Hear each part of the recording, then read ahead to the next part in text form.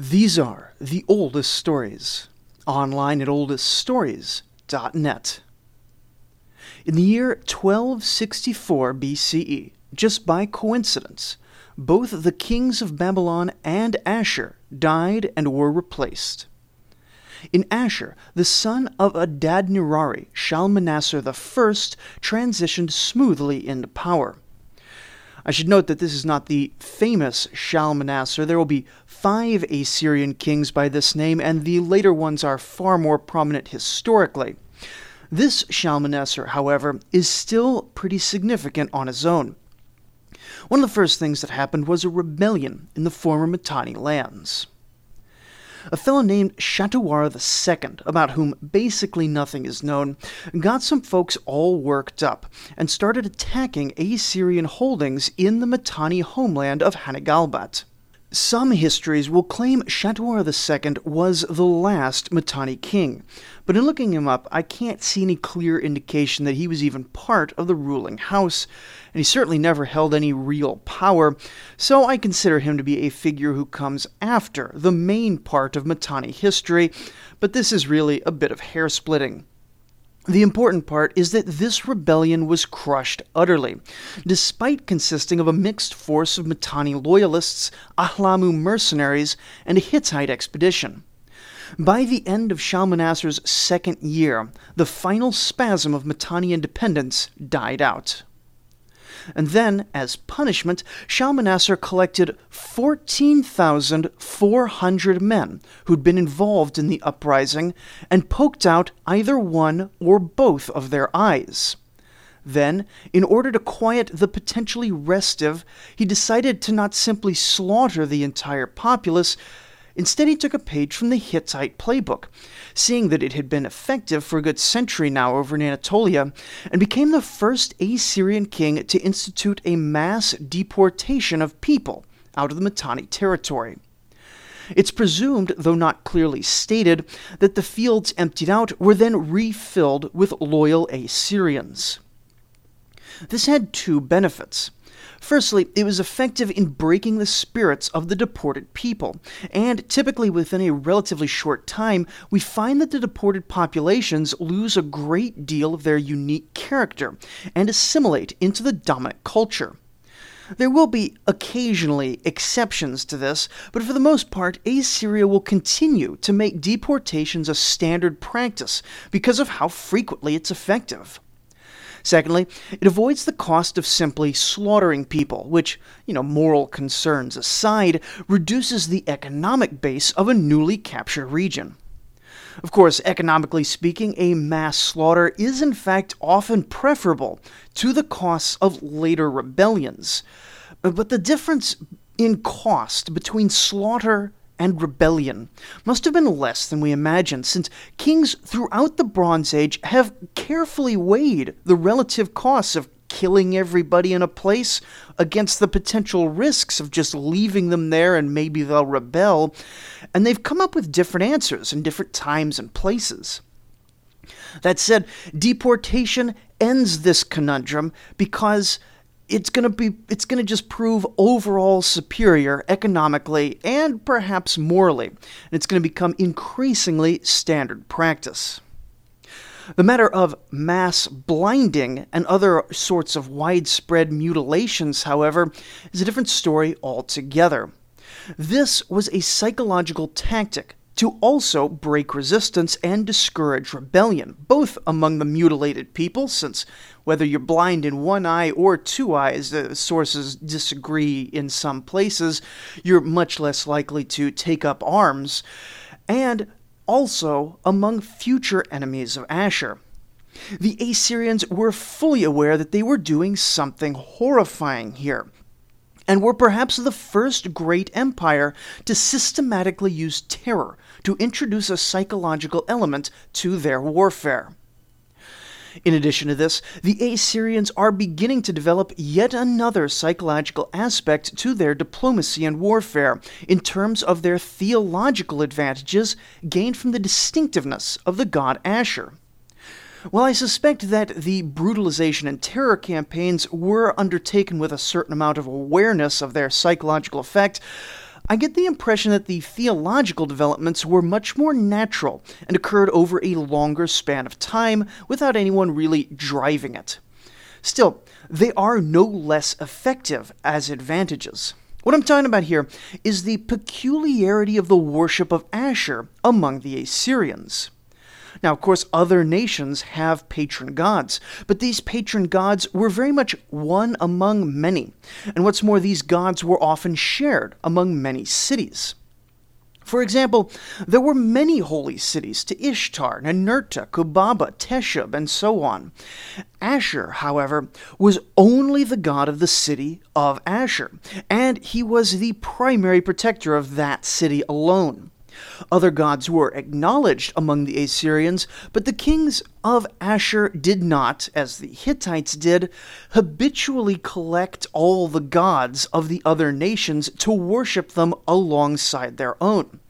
And in later ages, the primacy of Ashur would grow so great in the minds of the Assyrians that it would approach henotheism, where other gods are acknowledged to exist, but Ashur alone takes priority in the faith. Mesopotamian theology is filled with discussions of gods changing their minds and favoring other cities. But Ashur only ever favored a single city. He only ever had a single city. Sometimes he could get upset and withdraw prosperity from Assyria, but he would never abandon his one city. He never had any other people to go to.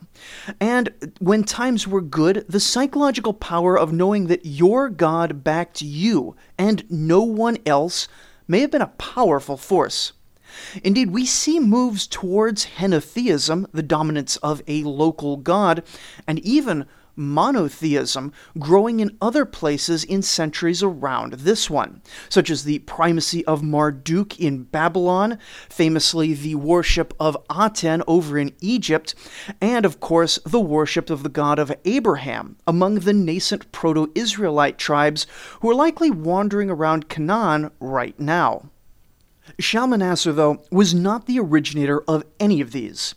The theological developments occurred gradually, over centuries. The deportations were copied from the Hittites, and the idea of mutilating rebels, while we can't point for sure to any specific origin, may have been another borrowing from the Hittites, or may have been carrying forward the idea of totally devastating your enemy that we saw in Adad-nirari's conquest of the Mitanni, or it may have just been an outgrowth of what seems to have been a fairly powerful personal hatred of their former Mitanni overlords on the part of the Assyrians in general.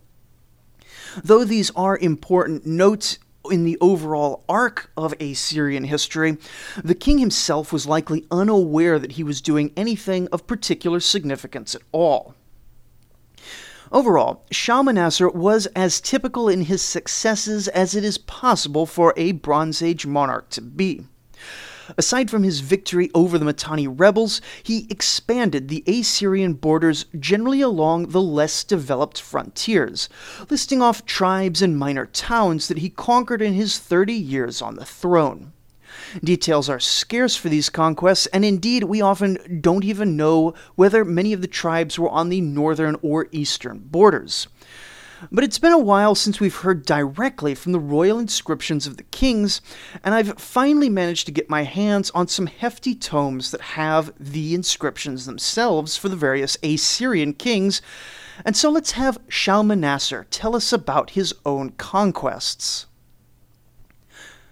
When Ashur, the Lord, faithfully chose me to worship him, gave me the scepter, weapon, and staff to rule properly the black-headed people, and granted me the true crown of lordship.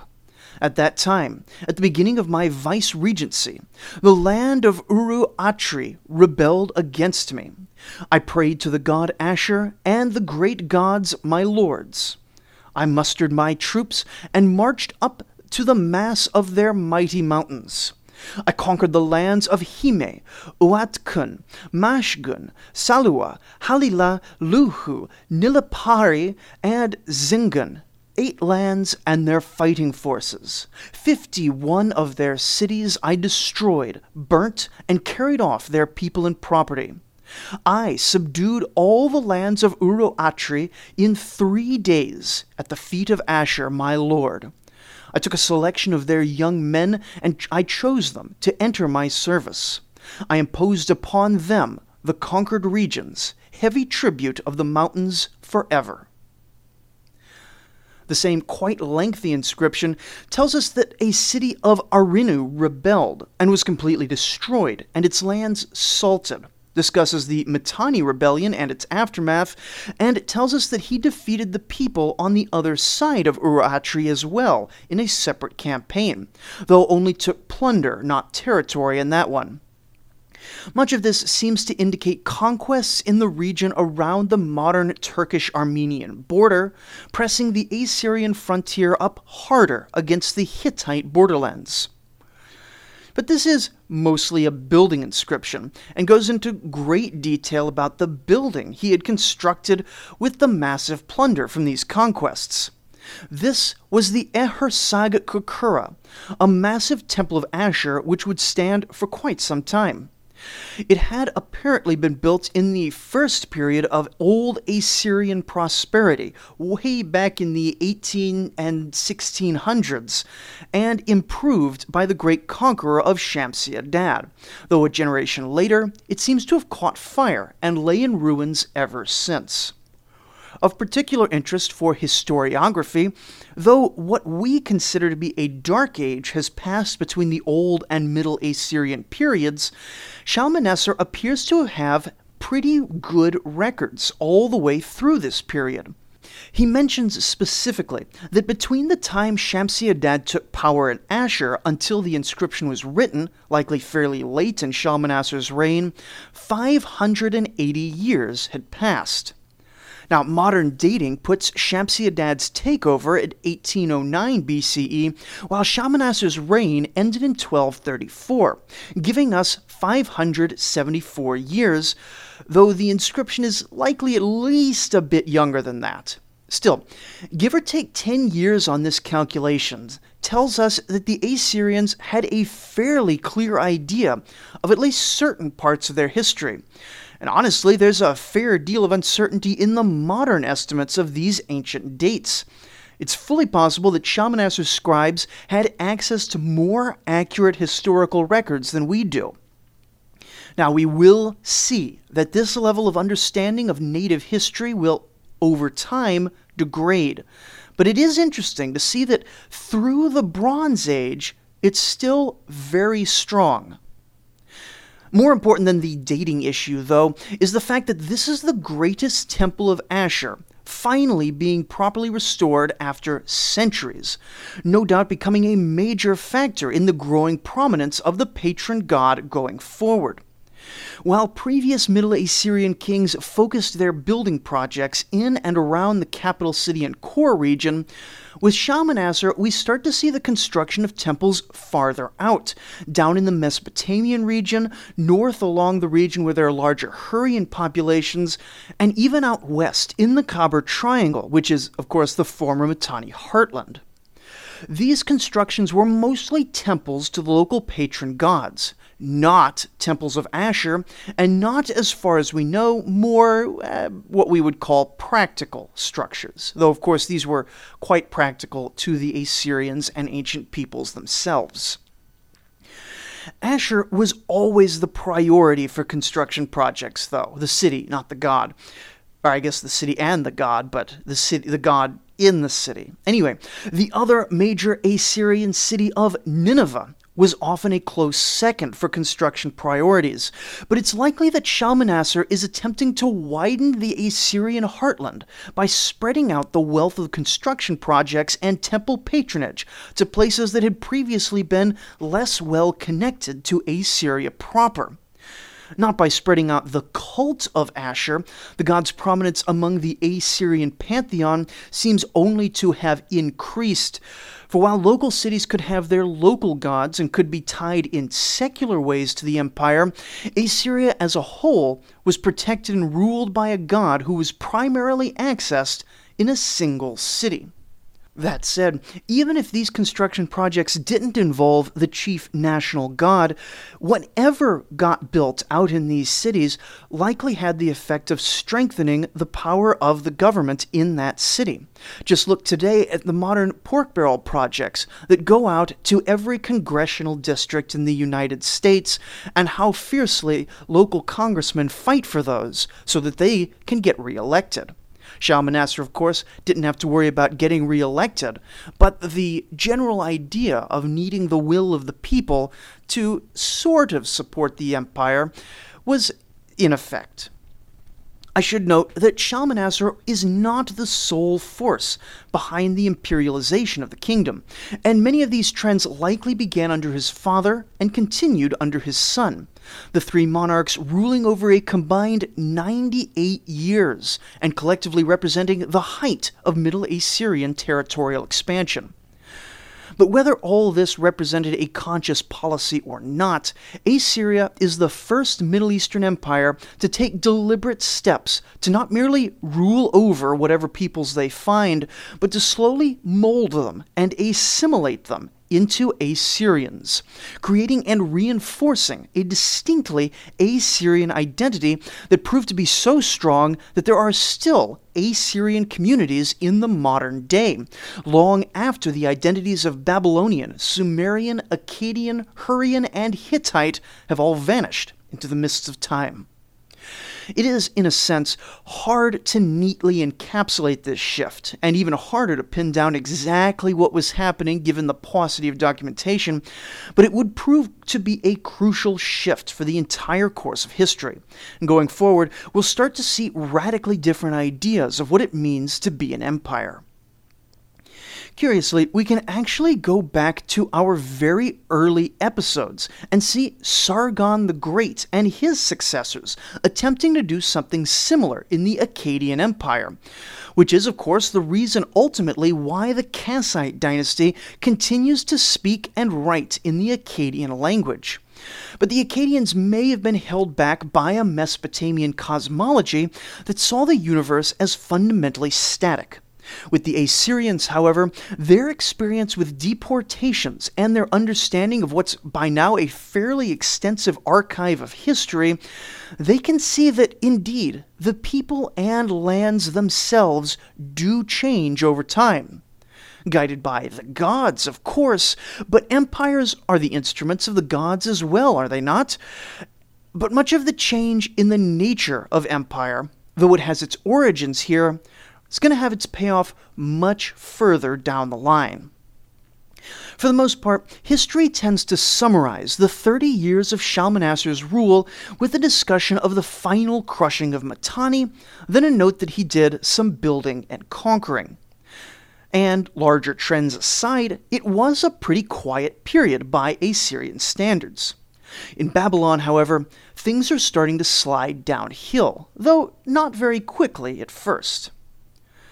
Our story begins in the same year that Shalmaneser took the throne, 1264. But here, the king is merely a child, Kadashman-Enlil II.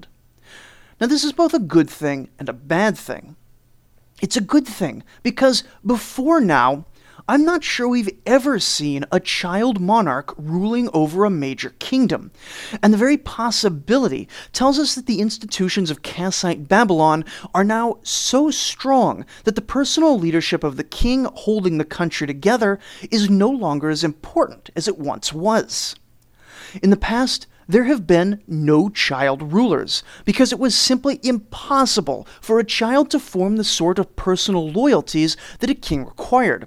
But now, the subjects and vassals are increasingly putting their loyalty to an idea of kingship and the system of a nation, and so the actual occupant of the throne becomes increasingly less important, to the point that it can be a literal child, and so long as his regent is, high quality, there need be no interruption in the business of governance.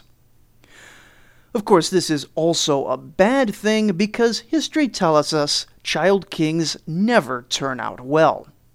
Kadashman-Enlil II would live for 9 years, and likely some 3 to 5 of those years would be dominated by his vizier, Iti-Marduk-Balattu, who would be eulogized as a man whom the gods have caused to live far too long, and from whose mouth unfavorable words never cease.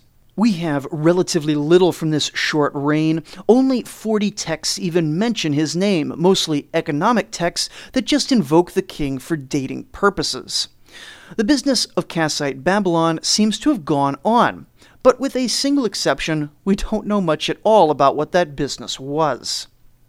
That one exception, though, does sort of make up for things, since it's a fairly lengthy and impressive letter sent from Hattushili III of the Hittites to Kadashman-Enlil, discussing a wide assortment of matters. It's from this letter that we get the aforementioned poor impression of the Kassite regent Iti-Marduk-Balattu, and there may be more than a bit of political bias there, since the regent appears to have favored siding with the Assyrians against the Hittites on the world stage, while naturally Hattushili himself would have preferred his Assyrian enemies receive fewer allies. He even subtly hints that if the young Kadashman-Enlil wants to be seen as a fully grown-up man, he should make war on his neighbors, not quite outright saying that the target should be the Assyrians. The letter also tells us a bit about international politics, as it seems that one of Kadashman-Enlil's sisters had been sent to Pharaoh Ramesses as a wife, and negotiations began for a similar diplomatic marriage with the Hittites, though this appears to have remained unfinished when he died. Still, relations appear to have been friendly, since among other things they do manage to make a deal selling horses to the Hittites, who are probably still quite low on horses after their many great battles and campaigns lately.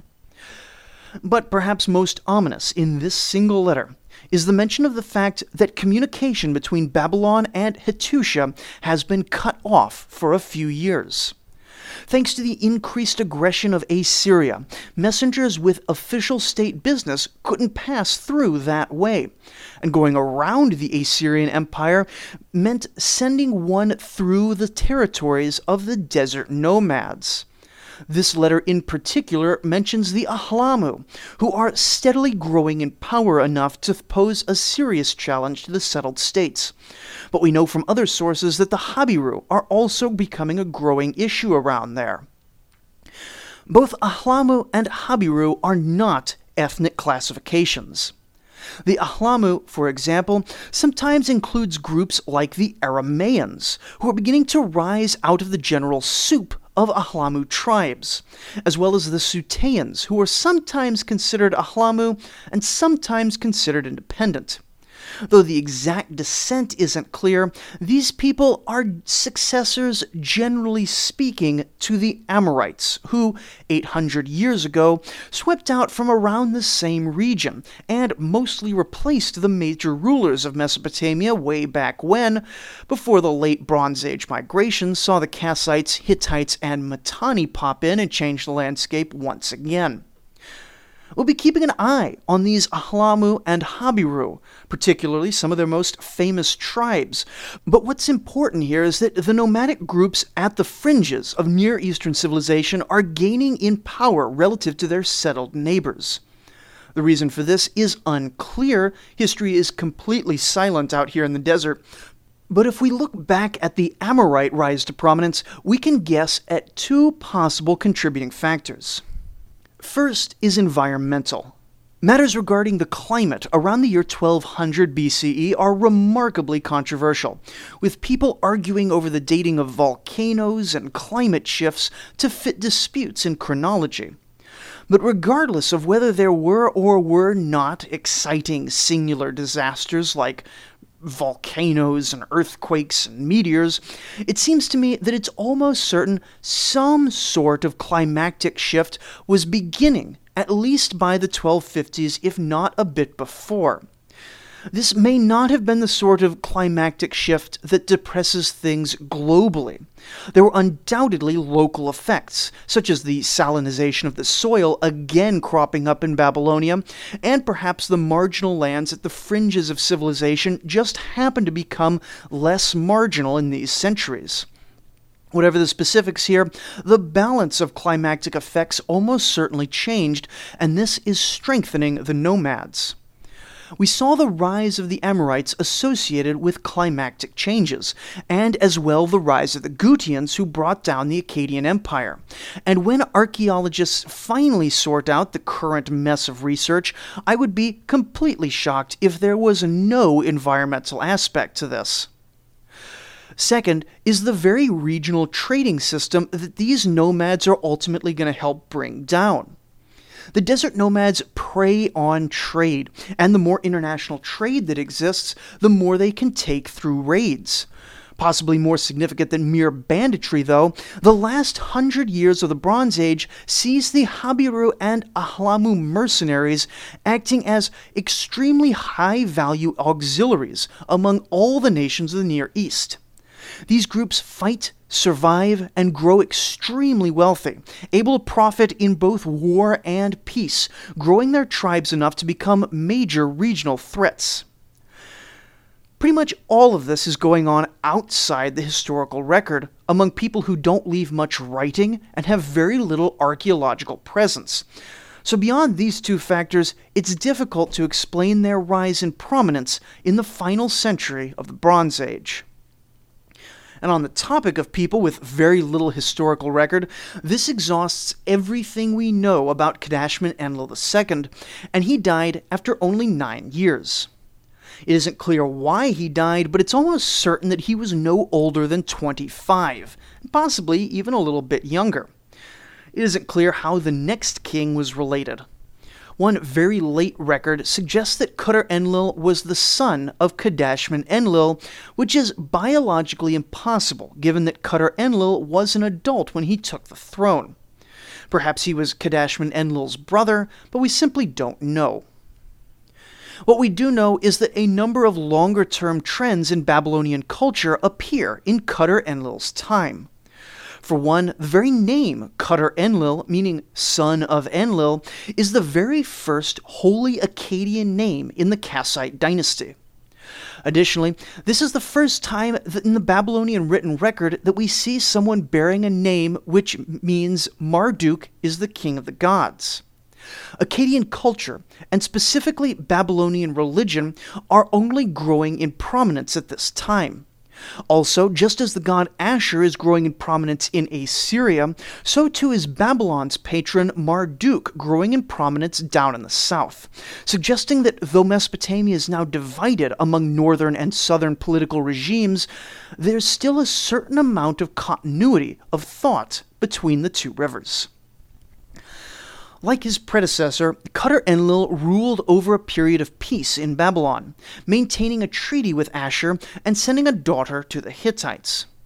Pharaoh Ramesses II seems to have had a poor impression of the Babylonians at this time, but he was far enough away that his opinions likely held little sway in the Kassite courts. The dividends of this peace were sent to the 3 major capitals: the Kassite capital of Dur-Kuri-Galzu, which has so far proven to be the most enduring of the late Bronze Age new capital cities, as well as the cultural capital of Babylon, and most especially the southern capital of Nippur. Nippur was both home of Cutter-Enlil's personal god, Enlil, king of winds, and it was increasingly the primary hub of economic activity in the old Sumerian region, which is experiencing something of a burst of growth around now. This burst of growth may have been quite good in the short run, a side effect of the heavy political patronage and construction projects funded by the North. But it seems likely that many of these new populations in the big cities mostly came from other parts of Sumer that were experiencing the great bane of southern Mesopotamian agriculture, salinization. For those who hadn't listened to the early episodes on Old Babylon, the very flat terrain and poor drainage of the region that was once the cradle of civilization had the long-term consequence of depositing massive amounts of salt in those same fields, killing them over centuries. The periods between the great civilizations, when these fields are abandoned, gives them a certain amount of time to recover, but it looks like by this point the old menace is returning. Additionally, climactic changes in general seem to hit South Sumer far harder than the rest of Mesopotamia, likely because over the centuries since the place became the origin of agriculture, the overall climate has worsened. And so when climate in general goes on the downswing, South Sumer gets hit harder than the places around it.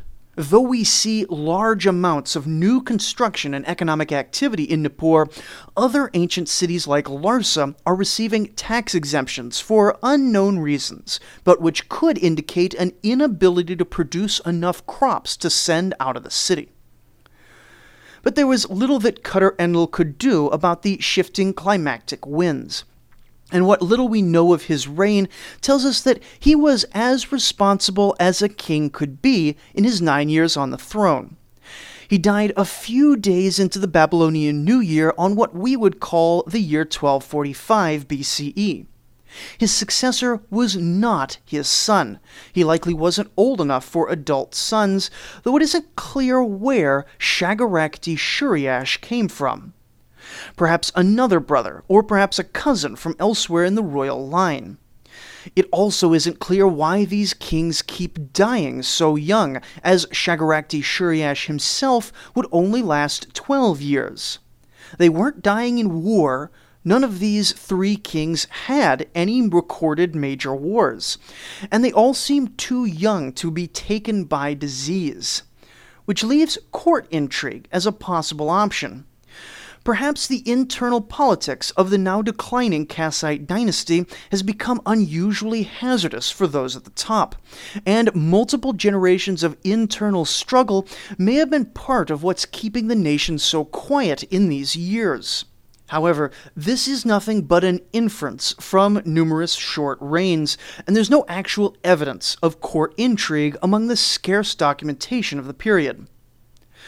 Regardless of how he came to power, Shagaracti-Shuriash takes the throne at a time when the winds are starting to shift decidedly against Babylonian power.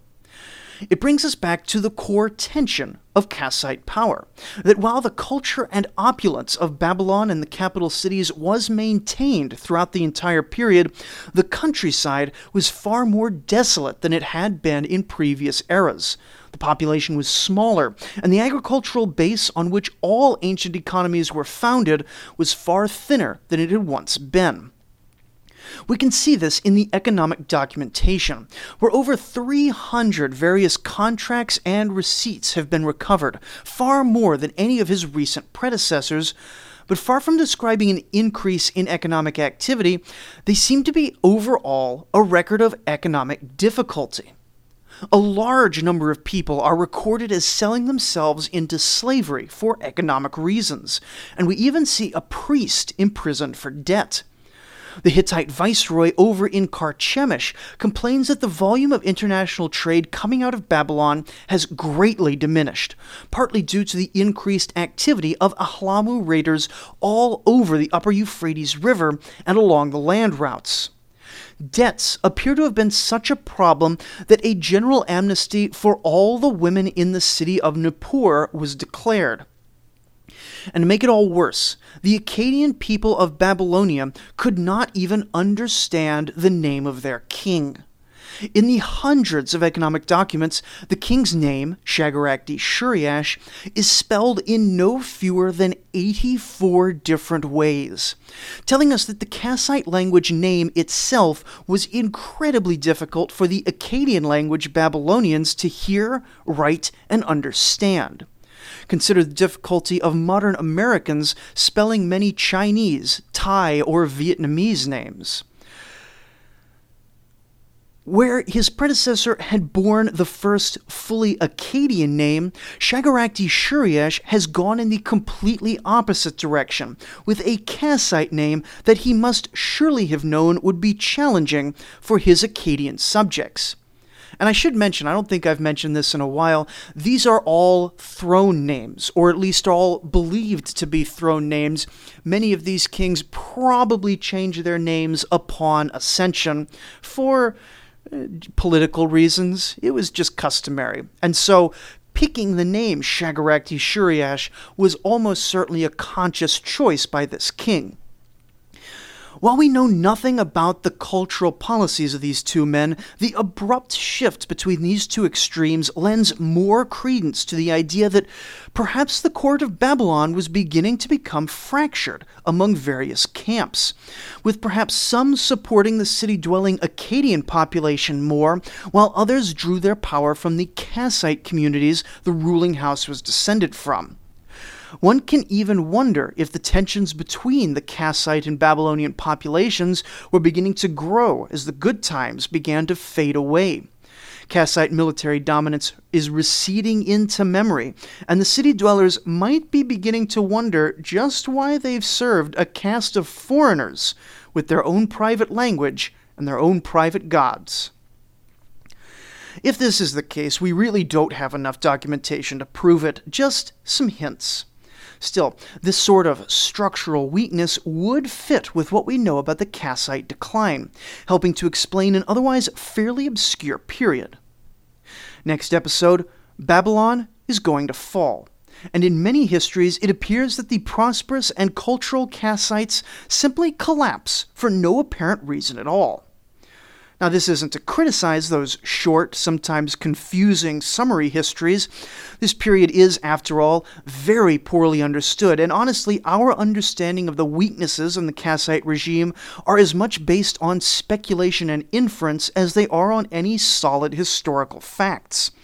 Still, whether the Kassite regime was as prosperous as they liked to appear, or as weak as the economic, environmental, and political speculations seem to suggest, everything changes when Assyria attacks.